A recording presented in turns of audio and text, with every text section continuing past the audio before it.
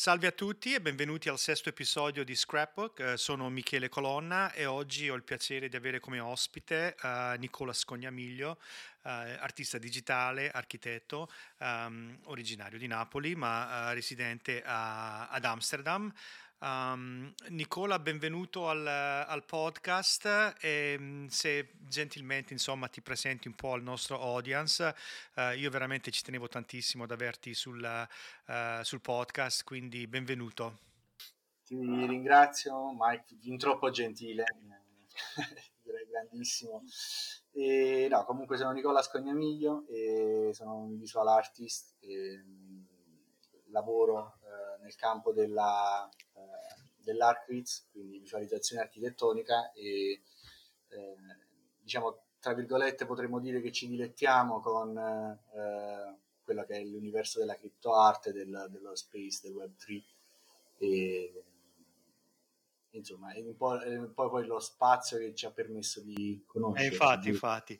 Beh, con insomma, nel podcast avremo modo insomma, di approfondire un po', diciamo, quelli che sono insomma, le tue credenziali, insomma, i tuoi studi, le tue aree diciamo, di competenze, eccetera, eccetera. Però insomma, partiamo subito cioè, con quello con cui si sta lavorando in questo momento, perché insomma, ci troviamo in un periodo molto interessante in cui è appena lanciato un nuovo progetto, un nuovo drop di cui voglio parlare, voglio sentire un po' le tue, diciamo, i tuoi insights sul progetto. E mi sto riferendo al drop che è Di appena lanciato su Singularity. Super Rare e quindi quello di Singularity, che tra l'altro sembra che stia andando molto molto bene, in quanto insomma ha anche ricevuto l'attenzione è stato anche collezionato da Keegan, che fa parte del team di Super Rare.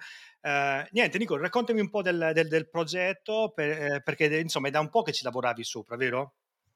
Sì, diciamo che è stato, beh, comunque mi ha sorpreso molto questa risposta, insomma mi ha fatto molto piacere, ho iniziato ad avere una risposta molto attiva nel pomeriggio stesso del Mint e questo mi ha ovviamente fatto molto piacere. Poi ho notare che, insomma, io personalmente non lo conoscevo Keegan perché continuo a esplorare e a conoscere membri del team, del direttivo, insomma, di Super Rare, ma insomma anche quella è stata una bella soddisfazione vedere che insomma, persone che sono in charge Certo. magari di una piattaforma così importante apprezzino le mie immagini. Sostanzialmente Singularity è una serie di sketch fatti nei momenti più vari, ehm, che non hanno altro obiettivo se non quello di divertirsi facendoli, studiare diverse composizioni diversi accostamenti di colori mantenendo un'unica composizione. Mm. E sono nati un po' alla fine per gioco, nel senso che magari in quei momenti in cui mi dedico a fare qualche sketch e ho l'idea di voler approfondire magari di come approcciare un certo tipo di paesaggio o come dipingere un certo tipo di atmosfera. Insomma, ho trovato il mio, insomma, mi sono trovato comodo a creare questa composizione che è molto semplice e poi da lì a provarla in diversi abbinamenti. E, devo dire che non è stato tanto un progetto di continuato nel tempo. Non posso dire di averci lavorato tanto, ci ho lavorato, diciamo, era una cosa di quelle che fai uno sketch ogni tanto mentre Infatti, sei insomma, io avevo impegnato a visto un fare. po' di bozze un po' di tempo fa, insomma, poi è stato bello vederlo venire, insomma, tutto insieme con questo offering che so, di 7, 8 rese finali. Sì. Um, mm, Sì, infatti è anche il motivo per cui magari non nascondo che ce ne possano essere degli altri in preparazione, nel senso, ehm, come si suol dire, un po' l'arte per l'arte, no? Non c'è, sono degli sketch fatti per il solo gusto di voler testare, voler provare, cercare di dipingere in poco tempo in maniera effettiva ed efficiente magari un certo tipo di paesaggio, che può essere una prateria, la neve o qualsiasi altra cosa, cercando sempre di mantenere questo look cinematico, che è un po' quello che cerco di fare un po' in tutte le mie immagini. Insomma, sono molto affascinato da quel tipo di Sì. estetica e insomma, mi piaceva giocare con i colori in questo modo. Mh-mh. E da consumatore, da collezionista, da insomma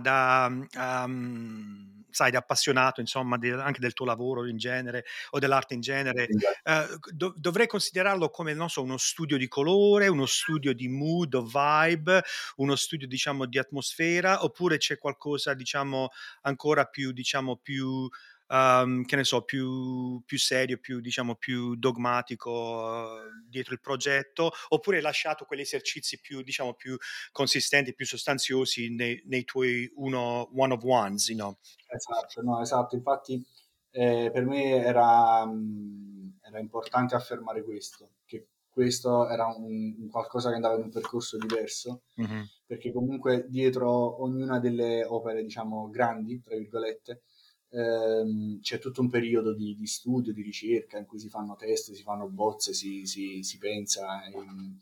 E in realtà è un periodo in cui io accumulo sempre tanto materiale, accumulo Sì. sempre tante cose che però magari non sono puntuale nel condividere, perché Mh-mh. voglio che l'attenzione venga focalizzata su quell'opera finale. E quindi anche per Singularity comunque è anche qualcosa legato forse al mio lavoro, al mio lavoro quotidiano. Mh-mh.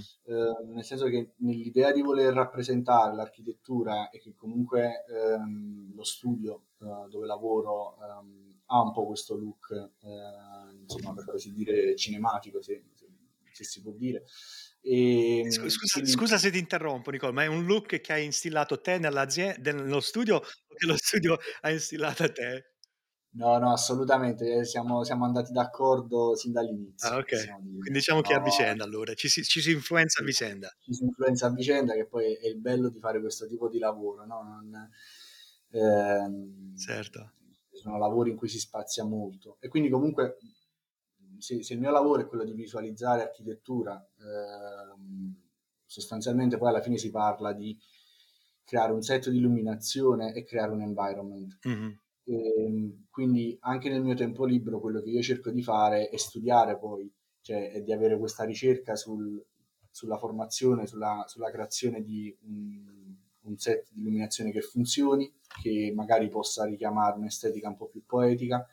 E, insomma, quindi in questo modo è legato a quello che faccio, ma in realtà restano studi, restano sketch. Ho capito.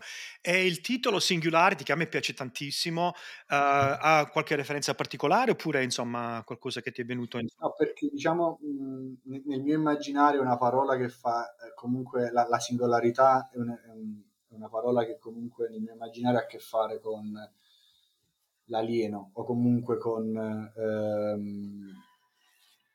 con quella cosa singola ed aliena, o quantomeno alieno nel vero senso della parola, o quantomeno avulsa dal suo contesto. Quindi, dato che l'idea di base era quella semplicemente di disegnare un paesaggio e provare colori e certo. provare una composizione che potesse funzionare, su cui io potessi studiare, ehm, è stato poi un gesto finale quello di dire, dai, Mh-mh. no, lo lanciamo To the moon, questo dado.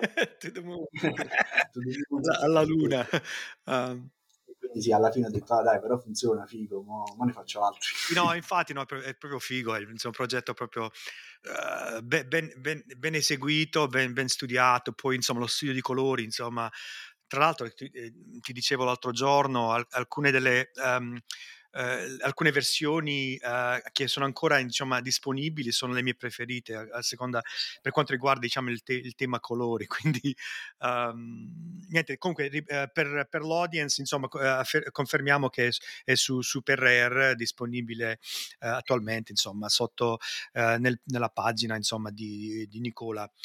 Nicola, sai, parliamo un po' insomma di quello che è il nostro legame, perché noi abbiamo qualcosa di molto a noi ci lega qualcosa di molto, molto speciale, e cioè il fatto che il primo NFT che io ho collezionato nello spazio è stato il tuo, e se se ben ricordo, insomma, sono anche stato il tuo primo collezionista nello spazio Assolutamente sì. NFT. Niente, ci racconti un po' il tuo onboarding nel web 3 e insomma la tua esperienza? Sì, è stato infatti sì, veramente una unione di intenti, la tua prima opera acquistata e la mia prima venduta. Il mio onboarding è avvenuto probabilmente mh, quasi un paio di mesi prima di quella circostanza, forse tre, in quanto in quei mesi non era ancora successo il caso Beeple, ma si iniziava a parlare di questa, insomma, di questo, quello che all'epoca era un trend, di questo nuovo trend degli NFT. Quindi ho iniziato a informarmi, a cercare di capire cosa fossero, di cosa stessimo parlando esattamente, e ho avuto degli amici che mi hanno introdotto perché all'epoca conoscevo solo Foundation. Sì, sì, Devo sì. dirti la verità, neanche OpenSea sapevo cosa fosse inizialmente. Nicola, scusa se ti interrompo, ma, volevo chiederti, ricevevi segnali più forti dall'Italia o dall'Olanda? Per quanto riguarda insomma la Dall'Italia, l dall'Italia in quanto in Olanda io ero appena arrivato, hai erano ho capito. tipo Mh, 5 mesi che ero qui mh-mh. e quindi ho avuto l'accesso sul Foundation, ho iniziato a mintare quelle che credevo fossero le mie immagini all'epoca principali, che erano quella del vicolo di Napoli e un estratto animato di questo storyboard che avevo fatto che si chiama Vertact. E, e poi è successo che nel mio tentativo di voler diffondere, perché avevo appena finito questo storyboard, questa serie di immagini, nel mio tentativo di voler diffondere e farlo conoscere alla gente, insomma, rendere tutti partecipi del mio ennesimo sforzo, Cer sono venuto in contatto, sono andato in contatto con Bruno Pizzalis, che è stato uno dei curatori della mostra che c'è stata a Milano certo. con Cambi, curata insieme a Serena Tabacchi, Sì, sì, in cui sì, poi sì. c'era Displaced, l'opera che tu hai comprato. E da lì poi è stato tutto veloce, nel senso che diciamo tra il mio approccio su Foundation e cercare di capire cos'è un wallet, acquisto delle criptovalute per entrare nel gioco, Sì, sì, sì, sì.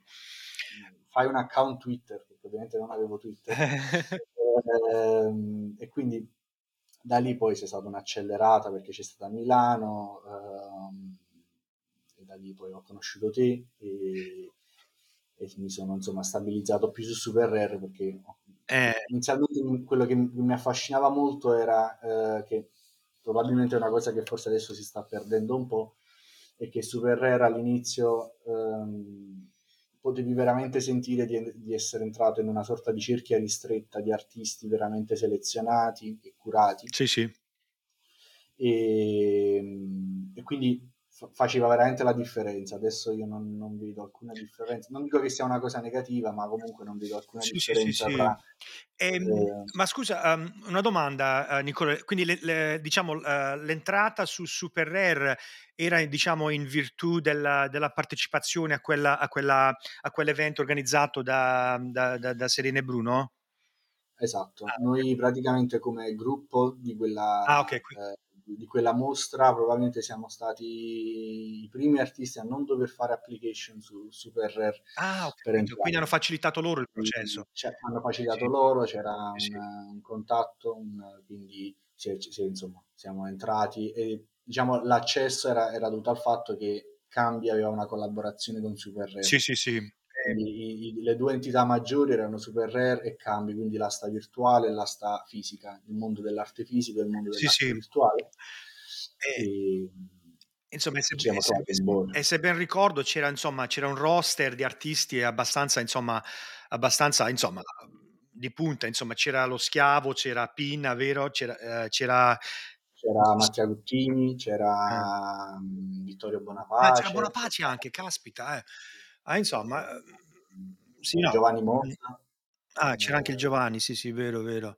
quindi Allora no, devo dire, questi altri eravamo tipo mh, 19 probabilmente. sì. Quindi, Ma ti dico la mia, secondo me insomma il fenomeno super, cioè quindi diciamo l'apertura, diciamo a un parco più ampio, insomma di artisti di diversa caratura, secondo me anche è un prodotto, insomma, anche del mercato, della situazione certo, finanziaria, insomma, in cui magari c'è pressione in base, diciamo, all'attività, che ne so, l'attività, generale anche di minting e di entrate, per cui insomma si è dovuto sicuramente c'è stata una conversazione interna dove insomma si è deciso di aprire un po', le porte per aumentare insomma il livello di attività in genere, però assolutamente sì. ah, Sì, poi magari le persone mi scrivono e mi dicono: "Ma come hai fatto a entrare su Super Rare?" Purtroppo è una cosa che non posso che non so, sì nel certo. senso che è stato tutto frutto di questa collaborazione. E poi da lì, come ci dicevamo qualche giorno fa, nel senso poi è stato tutta una grande accelerata, Mh-mh. perché c'è stata questa mostra a Milano, poi c'è stata una mostra a New York con Ninfa e Super Chief Gallery Ah sì, e, sì, sì, sì, è vero, è vero, e subito dopo c'è stata quella di New York di Times Square e mh. poi dopo Miami e insomma quindi è stato, devo dire, questo annetto e mezzo, posso dire, di attività, è stato E intenso. adesso sei cittadino a tempo pieno dello spazio Web3, insomma sei di casa, ti muovi con de Con con nonchalance, sì, con sì, agio. sì, sì. Ehm, Sei dai, sei quasi si può dire che sei nativo dello spazio, insomma. Però, insomma, mantieni sempre le tue tempistiche, mantieni sempre i tuoi tempi, senza magari, che ne so, arrendersi magari a quelle che sono le domande, le aspettative, insomma fai ancora per i fatti tuoi. Secondo me diciamo è un approccio molto salutare quello, è molto molto giusto perché anche cioè partecipare secondo le logiche o secondo le diciamo chiamiamole le leggi di uno spazio non significa insomma, vendersi l'anima, insomma, e cambiare completamente. Invece è importante mantenere sicuramente dal punto di vista della creazione dell'arte è importantissimo, insomma, che uno mantenga i suoi tempi, i suoi ritmi, eccetera, eccetera. Quindi Assolutamente, io credo poi che credo è anche una questione personale, sia di attitudine, di come ci si approccia a un'eventuale community, mh, questo nella vita reale come nello spazio digitale, sia comunque c'è chi magari questo insomma, partecipare nelle attività del Web3 lo fa come lavoro. Io ho un altro lavoro, quindi quello che riesco a fare è insomma quello del mio tempo libero. Quindi io ho un tempo libero che già va diviso nella creazione di arte, nel fare poi possibilmente creare contatti, avere a che fare con gente, comunicare, poi magari essere presente sui social. E comunque ho capito che cioè, semplicemente non mi appartiene questo modo di fare. Quindi ho deciso di voler, cioè, è stata una scelta, sì, nel sì, sì. senso che Sì, sì. comunque nel momento in cui sono entrato nel Web3, che c'era un certo entusiasmo, c'era comunque molta voglia di voler essere ovunque, e poi comunque con l'evolversi della situazione digitale, del mercato, ma in generale col cambiare anche di situazioni nella vita reale, mh, ho capito che alla fine è sempre la qualità, no? Quella che Sì, conta. sì, sì, sì. Quindi io devo Sì, sì, a lungo termine di sicuro la qualità, quello sì, sì, la sostanza insomma. la sostanza, perché magari vedo persone che stanno lì a commentare, a fare, io insomma sono contento per voi che avete questo tempo a disposizione per essere così, ma io non Ehm, sono, io non posso, cioè nel senso semplicemente non posso. Quindi, però questo dall'altro lato mi fa vivere anche in maniera più serena poi quello che è un po' tutta la situazione del mercato, perché poi alla fine Twitter resta un grandissimo strumento di scoperta, resta sia di arte che di artisti. sì, vero. Quindi resto comunque sempre affascinato dalla quantità e dalla qualità di arte che vedo in giro, semplicemente lo faccio in orari diversi, in momenti Sì, diversi. lo fai insomma, penso a te, ti immagino seduto là sul muretto, insomma, che ogni tanto insomma d scagli un po' la un po' il tuo sassolino, dici la tua, però senza mai insomma, come dire, esporti più di tanto insomma. Che poi tra sono è il di ripeto, è il tuo ritmo, insomma il tuo modo di farlo e secondo me... No, poi spesso mi rendo anche conto che magari posso essere molto polemico su certi argomenti e quindi magari di tante cose che vedo preferisco tacere e quindi mi limito magari al Sì, sì, sì, sassolino, sì, sì. magari mi limito a quel commento. Magari vediamo se approfondiamo un po' quel lato lì più tardi nel podcast. Senti Nico, parliamo un po' facciamo un po' di shill del mio capolavoro del tuo capolavoro, che è il mio primo collezionato, che è Displaced, che secondo me, diciamo, rimarrà sempre nei canoni insomma, dei miei, dei pezzi preferiti in collezione, insomma. Uh, cioè, se io penso di Displace, per me suscita la stessa diciamo, reazione che di misto fra angoscia e costernazione. Quando vedo Displaced, e me lo vedo spesso e volentieri perché ce l'ho ce l'ho sul desktop come wallpaper, ce l'ho stampato in ufficio, quindi insomma ogni volta che lo guardo mi dà questa reazione proprio mista fra l'angoscia Sono e la convinto di essere riuscito nell'intento, poi ma alla fine volevo quello chiedere, ci si auto. racchiude un tuo stato d'animo al momento della creazione, oppure diciamo è una No, è preoccupazione generale verso un futuro distopico? no, esatto, è pura visione, nel senso che ehm, quando fu organizzata la mostra a Milano, che era comunque una mostra tematica, e ci è stato detto cioè, ci è stato detto che il tema era quello della distopia. Ora, se qualcuno ti assegna, tra virgolette, un'opera distopica, tu sai che le vie da percorrere sono infinite, i modi di farlo sono infiniti. Quindi alla fine quello che si è cercato di fare era quello di rappresentare probabilmente la cosa più distopica che al tempo credevo fosse possibile, cioè una persona che è da sola, abbandonata, in un contesto che è distrutto, dove l'unico segno di attività, perché non puoi neanche dire che sia effettivamente vivo, semplicemente dal fatto che sia in piedi, Mm. l'unico segno di attività viene da questo headset Eh, che ha in testa per la realtà aumentata eh. e Lampeggiante rosso, insomma. collegato poi con un edificio, quindi per rimandare poi a questo ideale dove tutto crolla intorno a te e la tua unica, insomma, soddisfazione, il tuo unico collegamento con ciò che è vivo è digitale. Quindi mi sembrava un concetto, insomma, che credo ancora sia un concetto abbastanza distopico e che spero che non ci arriviamo in una situazione del genere. Ehm, Però sì, è stata un po' una ricerca. Poi in realtà è quello poi il comune denominatore di tutto quello che faccio. Cioè per me è sempre difficile dire questa cosa è finita, questo è uno stop, io volevo intendere questa cosa e la intendo perfettamente con questa immagine.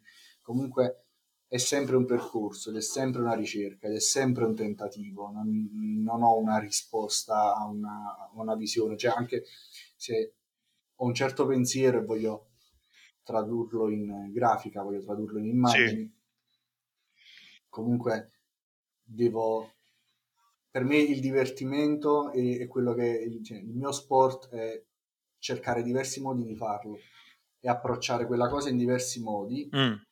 e capire poi quale di questi modi ha futuro di evolversi e lì concentrare le mie energie, però resta sempre ricerca, quindi anche displaced. Ho cercato insomma, di rappresentare un'idea distopica, però poi magari l'ho renderizzata in 3D e poi mi sono detto, non lo so, mi sembra che manchi qualcosa, allora magari ho iniziato a, tra virgolette, rovinarla, a dipingerci sopra per rendere ancora più astratto l'environment. Quindi questo sostanzialmente è una ricerca perenne Ehm, di e lo scenario fa riferimento, diciamo, a un posto particolare che avevi in mente, oppure qualcosa di prettamente, insomma, immaginato, diciamo di una società, oppure un contesto urbano, diciamo di un futuro No, infatti distopico? è immaginato, però c'era comunque la volontà di bloccare degli elementi, Mh, o almeno questo è il modo in cui io approccio alle immagini in generale, comunque di bloccare magari prima la composizione. E quindi per quanto immaginato c'era l'idea di avere un oggetto in primo piano, insomma, l'hero character, il personaggio il protagonista dell'immagine, e poi questo soggetto nel background, e poi tutto intorno doveva comunicare questa idea di casino, di Sì, sì, sì, struttura. sì, sì, sì.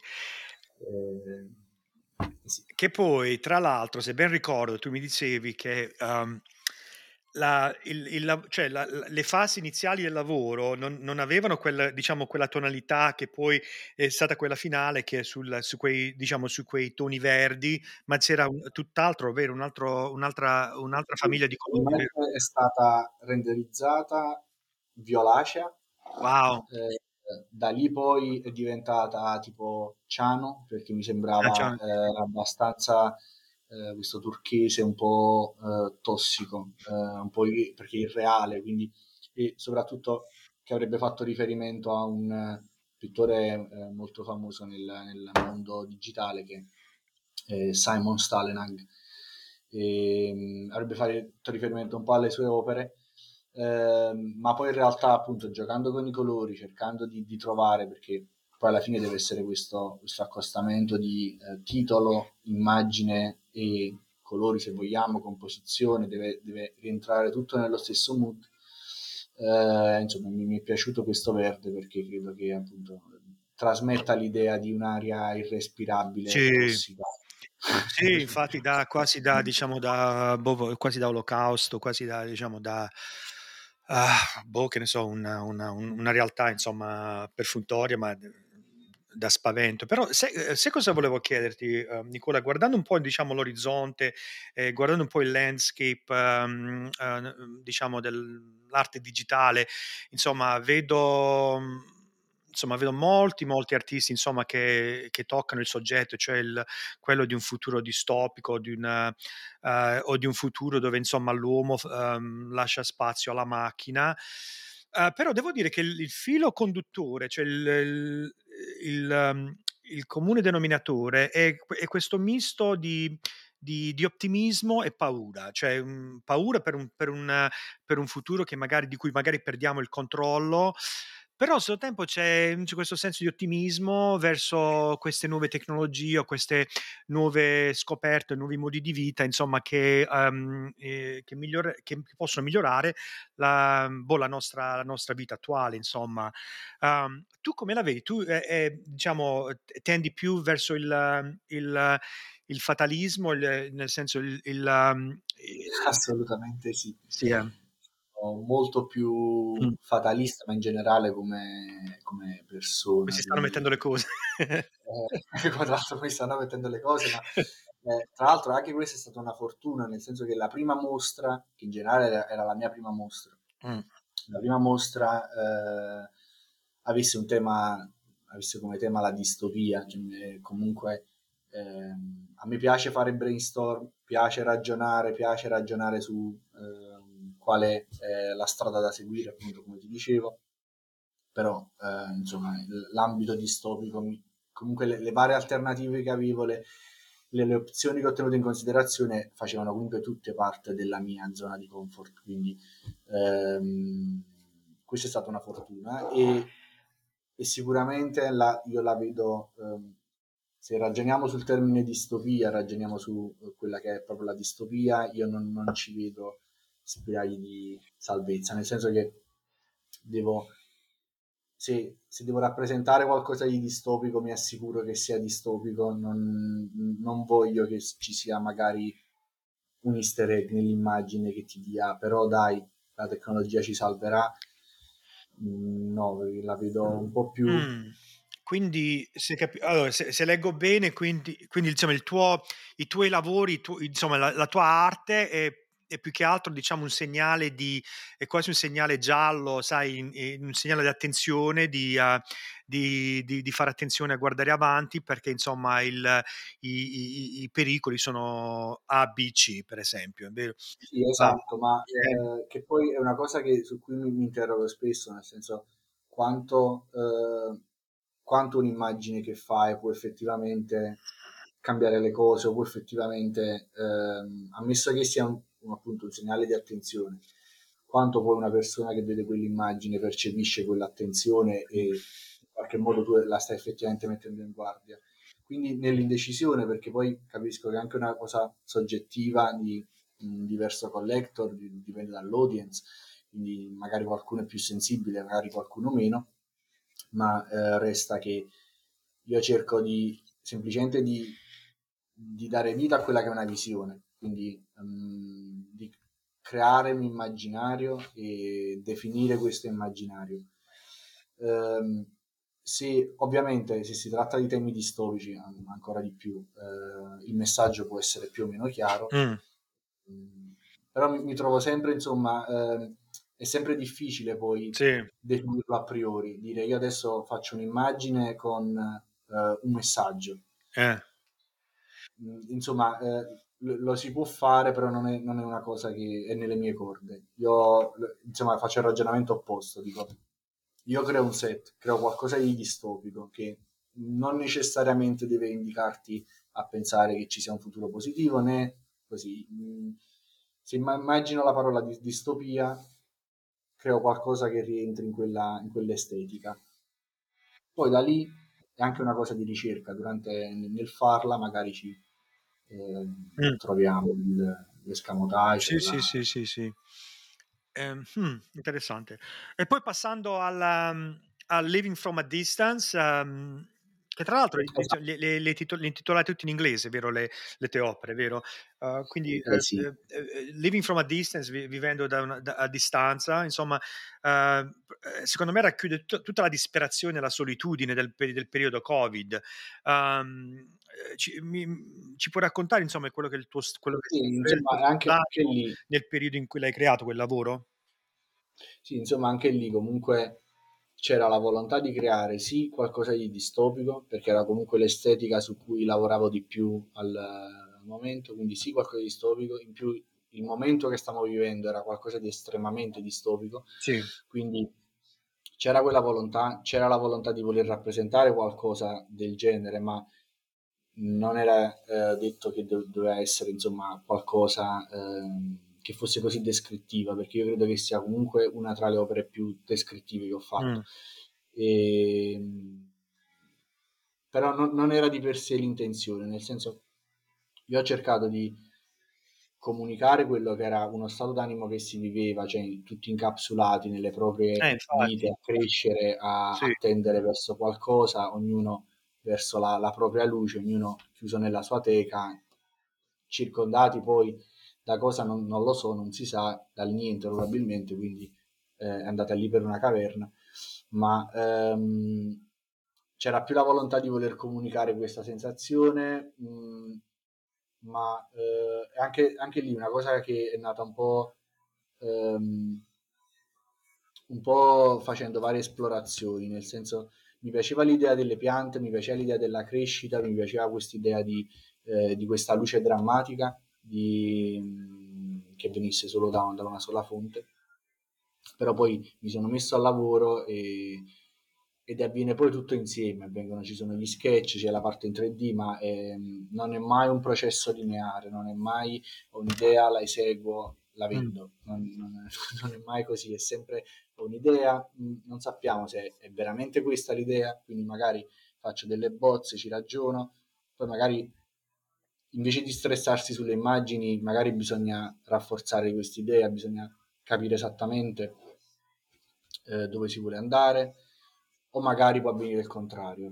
Sì, Mi muovo sì. nello spazio 3D, trovo composizioni, trovo insomma un'estetica, un tipo di fare illuminazione che mi piace e quindi dico, ah, sai che questa cosa rappresenta esattamente questo, non ci avevo mai pensato, adesso che la vedo mi dà esattamente l'idea di solitudine, magari.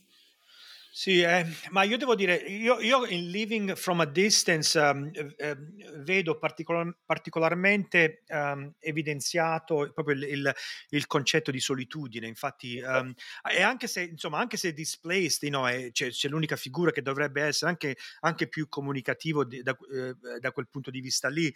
Invece, non so per quale motivo, ma Living from a Distance mi parla proprio di solitudine, è proprio di un'idea, di un concetto dove insomma insomma eravamo tutti lasciati abbandonati al nostro destino. Infatti quella luce che insomma che illumina, no che illumina, che insomma che fa, Sì, sì, che dove sì, entra in alcune cose. ciascun albero insomma sta proprio a significare quello, che eravamo un po' diciamo in balia del nostro destino, sai, ognuno, anche se eravamo insieme magari a casa con la famiglia, però eravamo soli, eravamo abbandonati e non so, ed è quello che leggo maggiormente in quell'opera Ma lì. è ovvio che ci sia comunque questa volontà perché chiaramente è un'immagine che rappresenta quello, però se tu avessi in mente di voler rappresentare l'idea di solitudine, non hai un'azione diretta, o almeno non hai un movimento diretto a disegnarlo, a farlo, a venderlo, a completare l'opera, o almeno per me è sempre un andare avanti e indietro, rimbalzare tra solitudine, sì, ma definiamo questa solitudine, cosa intendiamo? Ok, lockdown, ok, quindi forme di vita chiuse tra quattro pareti, ok, quindi definiamo l'idea e allo stesso tempo poi definiamo l'artwork. Sì, sì. E quando lo stavi progettando, eri in Olanda o eri in Italia? Ero a Napoli perché ero in Italia, era il primo lockdown quello, Ah, quindi io mi sono mosso dall'Italia all'Olanda a cavallo dei due lockdown, oh quindi wow. quando è partito il primo a marzo 2020 mi sembra, non mi Ecco, ricordo sì, sì, è precisamente. vero, marzo del 20. No, del E- 21. 19. Boh, boh. Vabbè, comunque quando c'è stato il primo, anche perché quelli adesso sono 2 anni che come se ci siamo Sì, persi, sì, infatti. non abbiamo ricordi di quegli anni. E comunque è stato fatto il primo a Napoli fino all'estate e poi dopo l'estate mi sono spostato in Olanda perché iniziavo a lavorare qui e poi c'è stato un altro lockdown qui, ovviamente quello invernale, autunnale del successivo. Ah. Poi, Eh, Nicola, guardando un po', insomma, sai, andando un po' a cianfrusare fra i vari portfoli tuoi, avevo notato c'era una scena di una via, non so se era una via, diciamo, di Napoli Vecchia, dove c'era gente sui balconi con uno sfondo. Quale lavoro? Perché poi non è stato mintato, coniato o... quello più mintato, ma ho veramente perso traccia di Foundation, però dovrebbe essere stato mintato su Foundation tipo all'inizio, però non sono neanche così sicuro che esista ancora, non l'ho bruciato. Ma comunque un'immagine fatta per un concorso Ah, che c'è stato nel 2020, che ho vinto da studente, perché ero studente di questo master che stavo seguendo. E anche lì, insomma, la tematica era la tematica più insomma, vaga di sempre, nel senso un'immagine sul lockdown. Ed è, devo dire, uno dei miei pochi lavori che è positivo, sì. che è un po' più ottimista. Un po' ottimi Però anche lì esercizio tecnico perché mi piaceva l'idea, comunque era l'anno in cui io mi stavo consacrando al 3D, sì, quindi mi piaceva l'idea di voler stare lì a magari fare un lavoro di un certo tipo sui materiali, renderlo realistico, e creare insomma qualcosa con un angolo magari più insolito perché è l'immagine di una persona che si sporge dal balcone perché certo.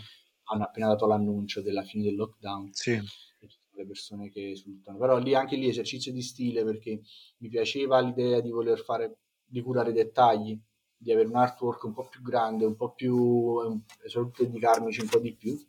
mh. E alla fine ha vinto. Va bene. Devo dire, è stata una bella, pure quella è stata una bella Mh. soddisfazione. Mh. Ottimo. Niente, allora dicevi insomma studi architettonici, mi racconti un po' no, l'arco della tua carriera artistica, insomma, evidenziando un po' quelli che sono stati, diciamo, i momenti chiavi della tua crescita e poi insomma puoi anche partire insomma dagli studi universitari, così insomma da poterci fare un'idea insomma completa di quello che è il tuo iter insomma di crescita. Certo, io ho studiato architettura a Napoli, facoltà di architettura di Napoli, e anche lì questo rientra un po' in quel discorso che dicevamo che è difficile definire le tappe del futuro, è difficile avere un'idea precisa, perché io venivo, prima di fare la facoltà di architettura, venivo da un liceo classico Ah, hai fatto il e classico. Ah, già il passaggio da liceo classico ad architettura era già qualcosa che di cui non mi aspettavo, perché per quanto io abbia sempre disegnato, abbia sempre avuto questa vena, comunque non immaginavo di dover fare architettura sai, dove no, c'è... Nicola, io invece no, io invece ci trovo una bella consistenza, una bella, perché No, io infatti, vedo, penso all'architettura come, diciamo, uno studio umanistico, perché insomma, anche se ha a che fare con qualcosa di più tecnico di sé, però insomma, quello che va a informare, diciamo, un lavoro, cioè un lavoro serio architettonico, insomma, sono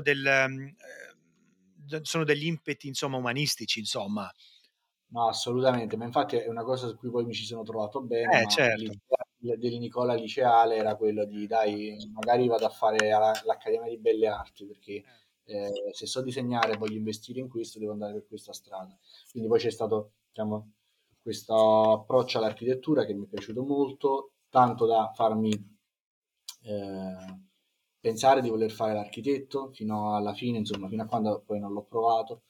E questo è successo a Milano, dove dopo gli studi sono andato a fare un tirocinio che poi si è prolungato un po', sono stato un annetto a Milano e niente, poi lì ho capito che insomma la parte progettuale dell'architettura mi interessava sempre meno, quando invece la parte insomma estetica, grafica mi interessava sempre di più. Chiaramente questo è un po' come tutti quelli del mio settore approcciano alla materia dell'ArchViz, cioè della visualizzazione di architettura, perché siamo un po' tutti architetti che poi capiamo che non è il caso di stare a progettare, ci buttiamo sulla parte estetica. E ho trovato l'occasione di questo master che si faceva a Venezia, quindi mi sono spostato a Venezia e ho seguito questo master dove mi ha dato questa infarinatura generale sugli strumenti, ovviamente accompagnato da una pratica insomma senza fine, perché chiaramente il master non può mai fornirti tutti gli strumenti di cui hai bisogno. E da lì, poi è arrivato il Covid, quindi da lì sono tornato a Napoli, sono stato, insomma, poi come dicevo, il primo lockdown a Napoli e poi Amsterdam. E ora sono qui ad Amsterdam dal 2020, praticamente 2019-2020, Wow. quando insomma a cavallo del Covid e siamo qui. Contenti, devo Sì, dire. sì, volevo chiedere, diciamo, sei di casa adesso ad Amsterdam, ti trovi quasi a casa tua, dal punto di vista, insomma, dell'ambientazione, insomma, del vivere quotidiano. Ci sono chiaramente delle... Ovviamente io vengo da una città che è molto particolare, che ha un contesto e insomma, insomma, è una città molto, Sì, molto sì. particolare, Napoli, quindi diciamo, ho trovato delle similitudini contro ogni aspettativa, ho trovato delle similitudini con Amsterdam, dove per esempio qui è molto facile creare una dimensione locale con magari piccoli commercianti o magari avere la dimensione di quartiere, Mm, che io credo sia una cosa importante, soprattutto quando ci si inizia a muovere, che è un mm, po' quello che mi è successo, ti inizi a muovere tra diverse città, scoprendo poi ogni volta quale sarà la tappa successiva, e magari inizi a pensare che hai solo bisogno di fermarti e, e insomma riscoprire quelli che poi sono le cose con cui sì. sei cresciuto. Quindi, per il resto posso dire che sto bene, ovviamente non posso essere contento del meteo, piovoso, però insomma no, vabbè, cioè, va Sì, benissimo. sì, sì, sì, sì. Qui comunque ho sempre, no, quello che ho sempre detto è che c'è questa differenza abissale con l'Italia dove qui è così facile, non tanto il mondo del lavoro, perché poi le dinamiche sono sempre le stesse, ma l'attitudine al lavoro, l'attitudine ad Sì. avere magari un equilibrio tra lavoro e tempo libero, che sono ancora cose sconosciute nel bel paese. E quindi è chiaramente che l'Olanda resta un posto dove puoi facilmente costruirti una vita e puoi facilmente, insomma, fare Sì, sì, programmi sì, per il sì, futuro. sì. E dal punto di vista, diciamo, del Web3, del insomma, della scena cripto, Amsterdam come si muove? Credo che sia stato l'anno scorso il primo del Meet Amsterdam. Ah, infatti, hai ragione, c'era il Meet, è vero, vero, vero, vero, vero.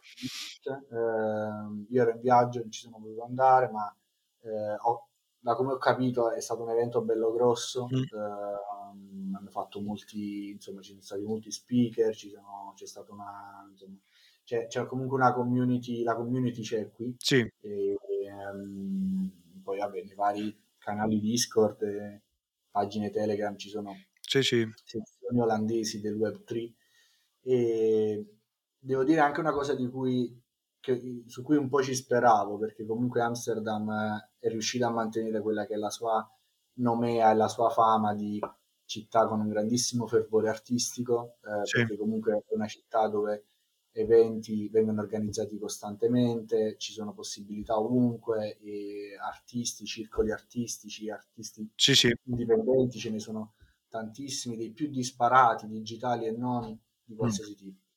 E quindi questo è stato assolutamente all'altezza delle aspettative. Sì, sicuramente insomma si rifà, insomma, proprio quella che è la tradizione della città di Amsterdam, che in inglese si dice, outward looking, perché insomma ha a che fare con il suo passato, insomma da potenza mondiale, quindi insomma, sempre aperta diciamo alle, che ne so, a influenze esterne, quindi sempre volta verso il fuori, quindi non mi sorprende sapere insomma che c'è No, una comunità abbastanza attiva, abbastanza aperta verso il diciamo il nuovo, verso la prossima tecnologia, eccetera, eccetera. ma c'è veramente una facilità Sì, nel modo di relazionarsi con l'internazionalità, c'è una sì, sì, sì, facilità nel modo di relazionarsi sì, sì, nell'accogliere persone di diversi paesi, perché comunque io vengo qui da expat, quindi, sì, sì, ma su questo assolutamente non mi ci potrei mai sì, lamentare. sì. E ti ricordi quella galleria, di cui parlavamo un po' di tempo fa, quella galleria NFT? È ancora lì? Mi sembra che si chiama Open Gallery, come si chiamava? Open Space, Open Space, infatti. Sono ancora aperti? OP.O.PM, Qualcosa del genere. del genere. Sono ancora Sì, aperti? Perché mi ricordo con il sono ancora Covid hanno avuto un aperti. po' diciamo dei setbacks, ma non so se sono rimasti aperti. No, io ci sono, cioè, ho visto foto e video che sono aperti, ma non ho mai avuto la fortuna di trovarli aperti fisicamente, Ah, perché posso immaginare che una galleria NFT non faccia orari da certo, supermercato, certo, quindi, certo. Eh, quindi non sono ancora riuscito a trovare il modo, insomma, di averci una chiacchiera con loro. mh. Però sembravano ben disposti, avremmo quel confronto, magari ti ricordi anche tu, avremmo quel confronto su Twitter con loro e sembravano insomma presi bene. Ho visto che hanno fatto dei piccoli eventi anche Ah, loro okay. nel loro piccolo, quindi sembrano, come si dice nel mondo, intenzionati a costruire. Okay. È quello che conta dai. È quello che Ehm conta, infatti. Nico, torniamo un po' a parlare del tuo lavoro. Io se guardo insomma l'intero portfolio di lavori, non solo quelli mintati, quelli pubblicati, ma anche insomma quelli che sono lì nel tuo portfolio, noto che ci sono dei forti elementi cinematici, nei lavori che, secondo me parlano diciamo di un certo livello di ambizione, di sogni a larga scala. E niente, mi chiedo cosa stanno a nascondere o a significare, dal tuo punto di vista. Sono prima di tutto anche io curiosissimo di vedere cosa ne sarà di questi sogni e di queste attitudini. Io posso dire che stanno a testimoniare un'attitudine e un amore verso un certo tipo di estetica. Io credo non testimonino nient'altro se non dedizione e il fatto che a me piaccia quel tipo di estetica, che non è detto che debba piacere a tutti, non è detto che mi debba mettere d'accordo tutti, però è anche il modo in cui magari guardo un film, scomporlo nei suoi elementi, vedere uno shot di un film e capire da dove viene la luce o perché la composizione di quello shot è stato fatto in quel modo, oppure come hanno fatto a essere illuminati così gli attori se non c'era quel tipo di luce. prima ancora di approcciarmi magari allo script o magari di approcciarmi alla trama del film, sono totalmente, come si dice, deviato dal punto di vista visuale della storia. Ed è quello che poi cerco di fare, ma che viene anche naturale, nel senso, nel momento in cui poi resto affascinato da qualsiasi film che posso guardare, che può essere di un genere qualsiasi, e poi mi metto all'opera a fare un'immagine e magari la faccio anche con il 3D, quindi devo andare fisicamente a posizionare le luci, non sono pennellate con l'iPad. E allora lì le cose vanno praticamente combaciano perfettamente e dico no, assolutamente, a me quella cosa mi è piaciuta troppo, voglio troppo che la mia immagine abbia eh, quella vibe, quel mood, Sì, perché poi alla sì. fine si parla solo di vibe. Non so dove ci porterà questa cosa, ma è una cosa che è come se fosse proprio insita nel linguaggio insomma, nel mio linguaggio artistico, ma proprio nel modo in cui io appunto guardo un film o faccio un'immagine. Devo dire che eh, mi ha deviato questo look cinematico.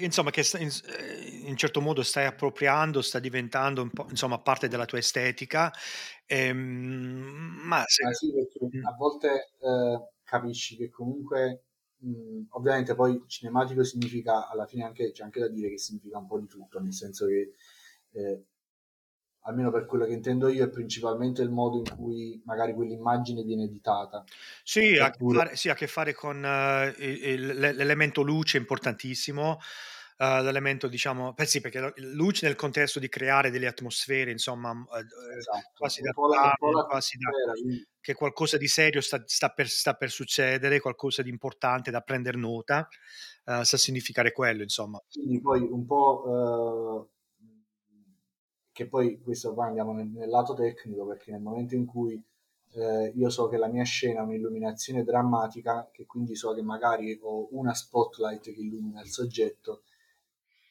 per me diventa, capito, un gioco ulteriore, perché io oltre a comporre l'immagine, a fare quello che poi mi ero già prefissato di fare, devo andare a lavorare magari su quel tipo di contrasto che quel tipo di luce crea.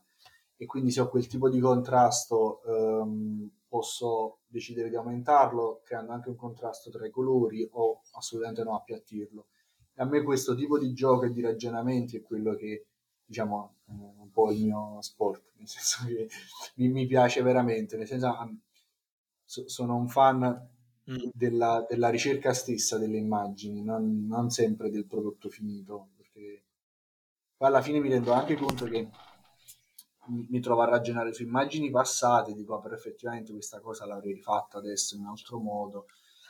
E allora invece di andare a rilavorare su progetti vecchi, inizio a fare magari o delle varianti o inizio a riprendere la stessa idea e a rifarla, ma perché per me il gioco resta la ricerca, resta comunque Mh. la- lo studio del colore o delle composizioni. Mh. Sì, sì, sì. Perché è anche quello che ti garantisce poi che a lungo andare ti definirà come stile, ma quello che ti garantisce anche una solidità esecutiva. Quindi insomma è anche ma non so se è dovuto ai miei studi, insomma, qualche tipo di Sì, no, deformazione sicu per e questo. infatti volevo chiederti anche, i legami insomma che fra i 2 mondi, cioè il mondo diciamo dell'architettura che insomma va a informare il tuo lato professionale e poi quello diciamo di artista cripto che sta là insomma a creare questi nuovi immaginari, questi nuovi mondi. Insomma se c'è un Sì, legame infatti quello che l'anello mancante è poi in realtà il lavoro che io faccio nelle ore diurne, mh, che appunto resta un lavoro che per quanto artistico, perché alla fine noi elaboriamo immagini, quindi il prodotto finale è un'immagine da inviare a un architetto per la sua presentazione del progetto. Nell'ottica di fare quello però c'è molto tecnico, c'è un lato tecnico bello grande che è la conoscenza dei software, che è l'impostazione delle luci, che è la resa dei materiali e la composizione di quelle immagini. Quindi in un certo senso quello si può dire che è forse l'anello che lega poi quella che è la criptoarte, in cui io sono perfettamente libero, non ho un cliente, sono libero di fare quello che più sento di fare, e l'architettura dove per definizione è commissione, e quindi la progettualità dell'architettura, perché la progettualità dell'architettura che deve coincidere con le richieste del cliente, perché è così che insomma i progetti nascono. Mm. E sono contento di essere insomma questa figura nel mezzo Sì, sì, che alla fine mi dà modo di approfondire sia la parte artistica, perché ovviamente non si finirà mai di approfondire quella, che quanto quella tecnica, perché alla fine il settore digitale resta in velocissima evoluzione, e questo lo vediamo anche tutti i giorni al lavoro, nel senso è vero. devi stare un po' sul pezzo, molto, un po' molto.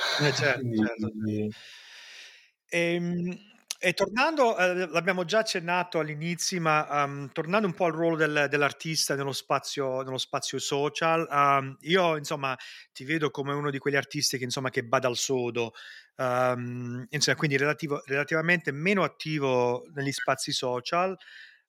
Come la vivi questa realtà dove insomma il mercato si aspetta una certa tua presenza, un certo livello di coinvolgimento abbastanza diciamo costante, e invece la tua capacità insomma di distaccarti, di intervenire diciamo a momenti quando tu trovi opportuno, eccetera, eccetera. Come la vivi? e io la vivo con, se si può dire, la vivo con distacco, nel senso che ehm, capisco l'importanza, ovviamente capisco l'importanza di essere presenti, e l'importanza di anche sapersi vendere, l'importanza comunque di entrare in relazione con i collector, avviare conversazioni che non devono essere necessariamente tendenziose, ma io non, un po' mi scontro, perché comunque capisco anche chi fa magari crea immagini che sono in cui l'opera d'arte è 50% l'immagine, 50% la didascalia su Twitter. Io non ragiono così, nel senso che spesso quando carico un prodotto che è finito, che io reputo concluso, non ha neanche la descrizione, cioè è un post su Twitter senza neanche descrizione, perché nasce un po' pure anche un po' dalla presunzione di dire io ho avuto una visione e l'ho messa come sotto forma di immagine. Ora, se tu la capisci e se tu la apprezzi, sei il benvenuto, ma se io sapessi spiegare tutto quello che ho pensato, quello che ho provato nell'elaborare quell'immagine, e te lo sapessi mettere per iscritto, probabilmente scriverei libri, Mh. non farei immagini. Quindi capisco l'importanza, ma poi come dicevo anche prima, io ho anche un altro lavoro, quindi nel dovermi dividere, nel dovermi gestire quelle che sono le mie ore a disposizione, preferisco andare 100% sull'arte, che poi alla fine è quello che conta. Ehm, Poi magari questo non la vieta che magari potrò avere frangenti di tempo, o in generale ci potranno essere occasioni per approfondire anche quel lato di community, ma al momento io mi trovo veramente impossibilitato a dedicarmici. Eh, E vabbè allora cioè, io sono del parere che anche se diciamo se eri in condizioni insomma che insomma facevi arte 24 ore al giorno, sarebbe proporzionalmente lo stesso secondo me perché proprio sarebbe vero, lo cioè stesso. no È più un fatto hai di ragione. mentalità probabilmente che Eh. di tempo. Però ovviamente questo è io capisco l'importanza di quello spazio, perché comunque è indiscutibile che sia importante averci a che fare, perché è uno spazio che nasce, non dico muore, ma esiste e insiste su Twitter. Sì, infatti, però Quindi eppure molto si muove in funzione della diciamo, proporzionalmente al livello di attività dell'artista, che non credo sia diciamo nel lungo termine insomma, si andrà a stabilire che non è la cosa giusta, però al momento in questo contesto di 2, 3 anni funziona così, nel senso che il livello di successo è proporzionale al livello diciamo di presenza assolutamente. sui Poi sui social. Ma, ma quello parla più diciamo di una colpa da parte del collezionista che non dell'artista, perché, secondo me, parla di un collezionista un po' pigro, un po' da Cioè, sì, perché sai, perché 5 amici miei nel gruppo Telegram mi dicono che devo andare a comprare quest'artista perché lo stanno comprando tutti, perché su Twitter che spara, insomma, che è lì a mettere post, eccetera, eccetera. Hai capito? Invece magari uno più serio, insomma un collezionista magari che ha più fiuto, che ha più istinto, che è più deciso e più assolutamente. convinto, insomma si fa i fatti suoi, insomma segue le sue diciamo, le sue tracce, e insomma va a caccia insomma, dei suoi artisti e dei lavori che insomma a cui ci tiene. Quindi però Ma poi è inutile, starlo a come dire, come si dice denying? a negarlo. Negarlo, ma, ci troviamo là insomma, siamo a questo punto dove, è importantissimo essere sulla scena social ed essere presente, Che uhm poi ha delle similarità con l'arte fisica, nel senso che anche nel mondo dell'arte fisica in qualche modo devi essere presente o tu Ma personalmente non o sì, rappresentato, no? sì e no però Nicola, perché non precludeva un tuo successo, perché sai quel lavoro se lo faceva il gallerista, capito? Era il gallerista che faceva le tue veci e si metteva al telefono ogni giorno a chiamare, sai, collezionisti, eccetera. Cioè magari non in un contesto social, però era l'equivalenza di e l'artista invece era a casa che faceva insomma, sto parlando nel contesto diciamo storico dove sì, però insomma poi ci sono i Warhol che erano diciamo creature sociali dove insomma, il partecipare nella vita notturna di New York degli anni '80, negli anni '70, '60 faceva parte insomma era lo spunto per la sua arte, capito, però non era come dire, un bisogno necessario, capito? Warhol lo faceva perché insomma era la sua personalità, però non era diciamo non era, un prerequisito, capito, per il successo. No, no, è chiaro, poi resta anche spesso è sia quello che, quindi no, effettivamente mi trovo d'accordo con te, Mh. sia quello, ma magari anche la tua base d'asta che ti definisce Sì, artista. Sono comunque fattori che per quanto possano avere delle somiglianze o meno con il mondo dell'arte reale, che capisco che comunque debbano dettare in qualche modo, ci debbano essere delle, insomma, non dico delle regole, ma una tendenza, perché altrimenti sarebbe veramente ingovernabile. Però allo stesso tempo io trovo, continuo a trovare tantissimi artisti che sono perfettamente sconosciuti e tanto più ne va del mio orgoglio di vedere che quell'artista non ha fatto niente, non è nessuno, non ha venduto niente, ma tranquillamente spacca i culi di tantissimi altri famosi che fanno le cose per hype, che sì, continuano a sì. riprodurre la stessa zolfa, insomma. Mh. Quindi resta poi anche, insomma, sarebbe poi anche onestà dell'artista di non diventare magari speculatore a un certo Sì, punto, sì, di sì, continuare a insomma, avere quella visione che l'ha portato lì e continuare a farla insomma, certo. emergere invece qui tra chi flippa JPEG è un po' è selvaggio, però Sì, sì. ad ogni modo io credo che insomma poi detto può essere carattere, può essere mancanza di tempo, comunque resta veramente il focus principale, resta l'arte e sempre sarà. Sì, sì, sì. E vabbè, cosa hai in cantiere per il prossimo futuro? Futuro immediato, in questa stessa ottica di magari condividere di più, di essere più presente, ma senza mai stressarci a riguardo, penso che a breve inizierò a condividere qualche sketch in più che ho fatto di cose varie, nel senso ehm, ho una varietà di sketches Mh. di cose che ho fatto. In particolare c'è una serie che volevo fare, che potrebbe anche essere una serie a futura su Super Rare, magari appena Ah, finisce il drop di Singularity, che volevo chiamare Shuffled Objects. shuffle objects. Quindi, Oh, interessante. sono oggetti d'uso comune, dallo spazzolino alla birra Peroni, su cui ci ho fatto uno sketch veloce dipinto in mezz'ora, quasi in un'ora.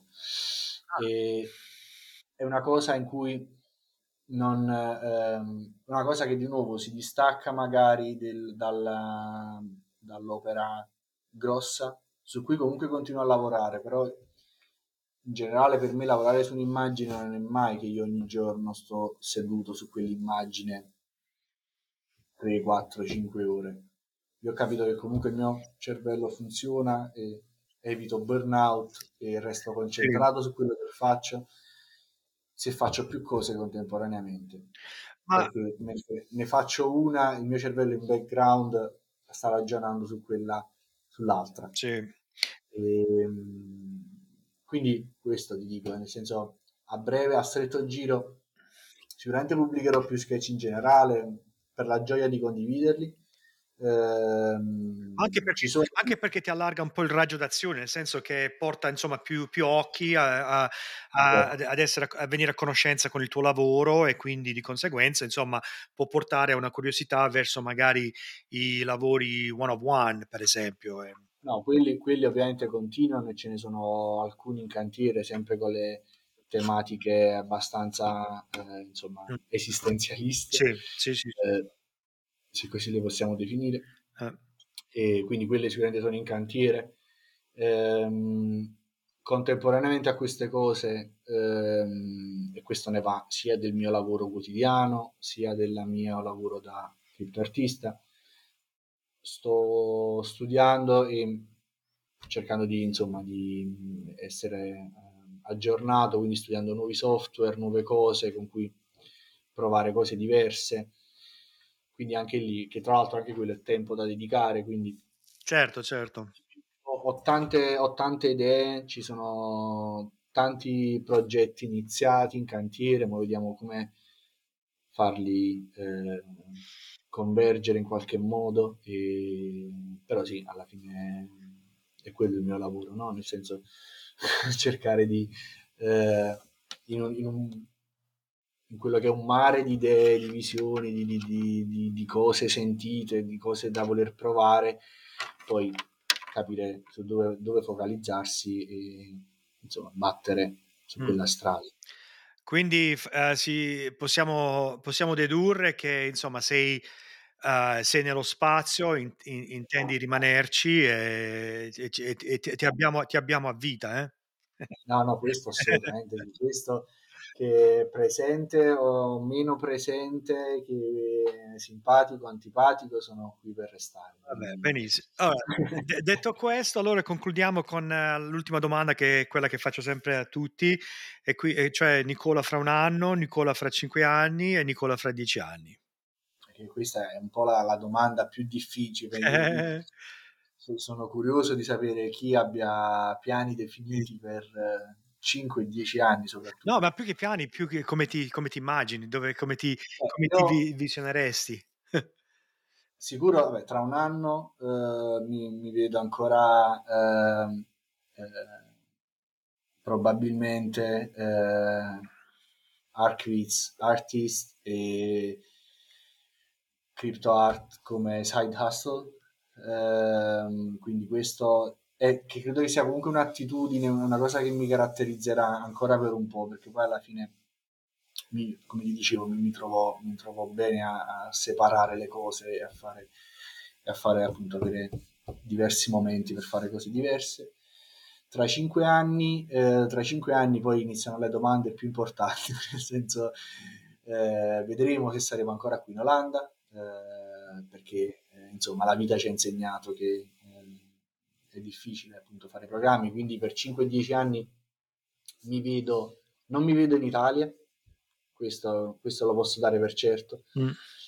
E mi vedo da qualche parte in Europa, probabilmente, continuando a fare immagini, continuando a battere insomma,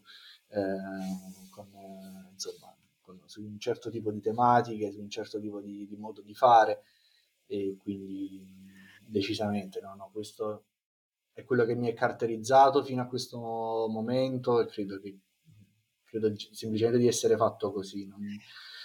E con un'ala dedicata in un museo? Con un'ala dedicata in un museo, Sì.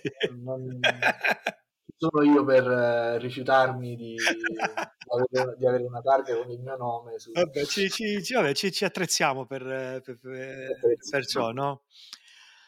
Ma no, no. vabbè, guarda Nicola, cosa dirti? Ti ringrazio per la chiacchierata, è stato un enorme piacere averti, ci tenevo ad averti come ospite, e niente, approfondire un po' quello che è stato la tua formazione diciamo artistica e professionale, parlare un po' diciamo quello che si cela dietro le tue opere, i tuoi lavori, e niente, quella che è la tua visione sullo spazio. Niente, ti faccio i miei più cari auguri, ti faccio. Ti ringrazio per la possibilità che mi hai dato di esprimermi, anche qui, non attraverso immagini, non solo, già so che apprezzi i miei lavori, ma avere una possibilità in più di esprimermi a parole su certe tematiche, di chiarire alcuni punti che non necessariamente devono essere chiari a tutti quando le immagini sono soggette sempre a interpretazione. E quindi niente, ti ringrazio di questo momento, di questa parentesi. Ecco, infatti. Quindi, niente, buon proseguimento di lavoro, buon proseguimento di carriera. Io rimango, diciamo, qua e in attesa e sempre alla finestra a guardare un po', diciamo, i tuoi capolavori venire a galla. Niente, ti faccio i miei migliori auguri, i miei migliori saluti, e ci sentiamo alla prossima. A tutti i nostri ascoltatori, vi ringrazio per averci seguito, per averci seguiti e niente, vi do appuntamento al prossimo episodio. Sono Michele Colonna e potete trovarmi su Twitter all'handle mcolonna65, ripeto mcolonna65. Ciao. Ciao, grazie.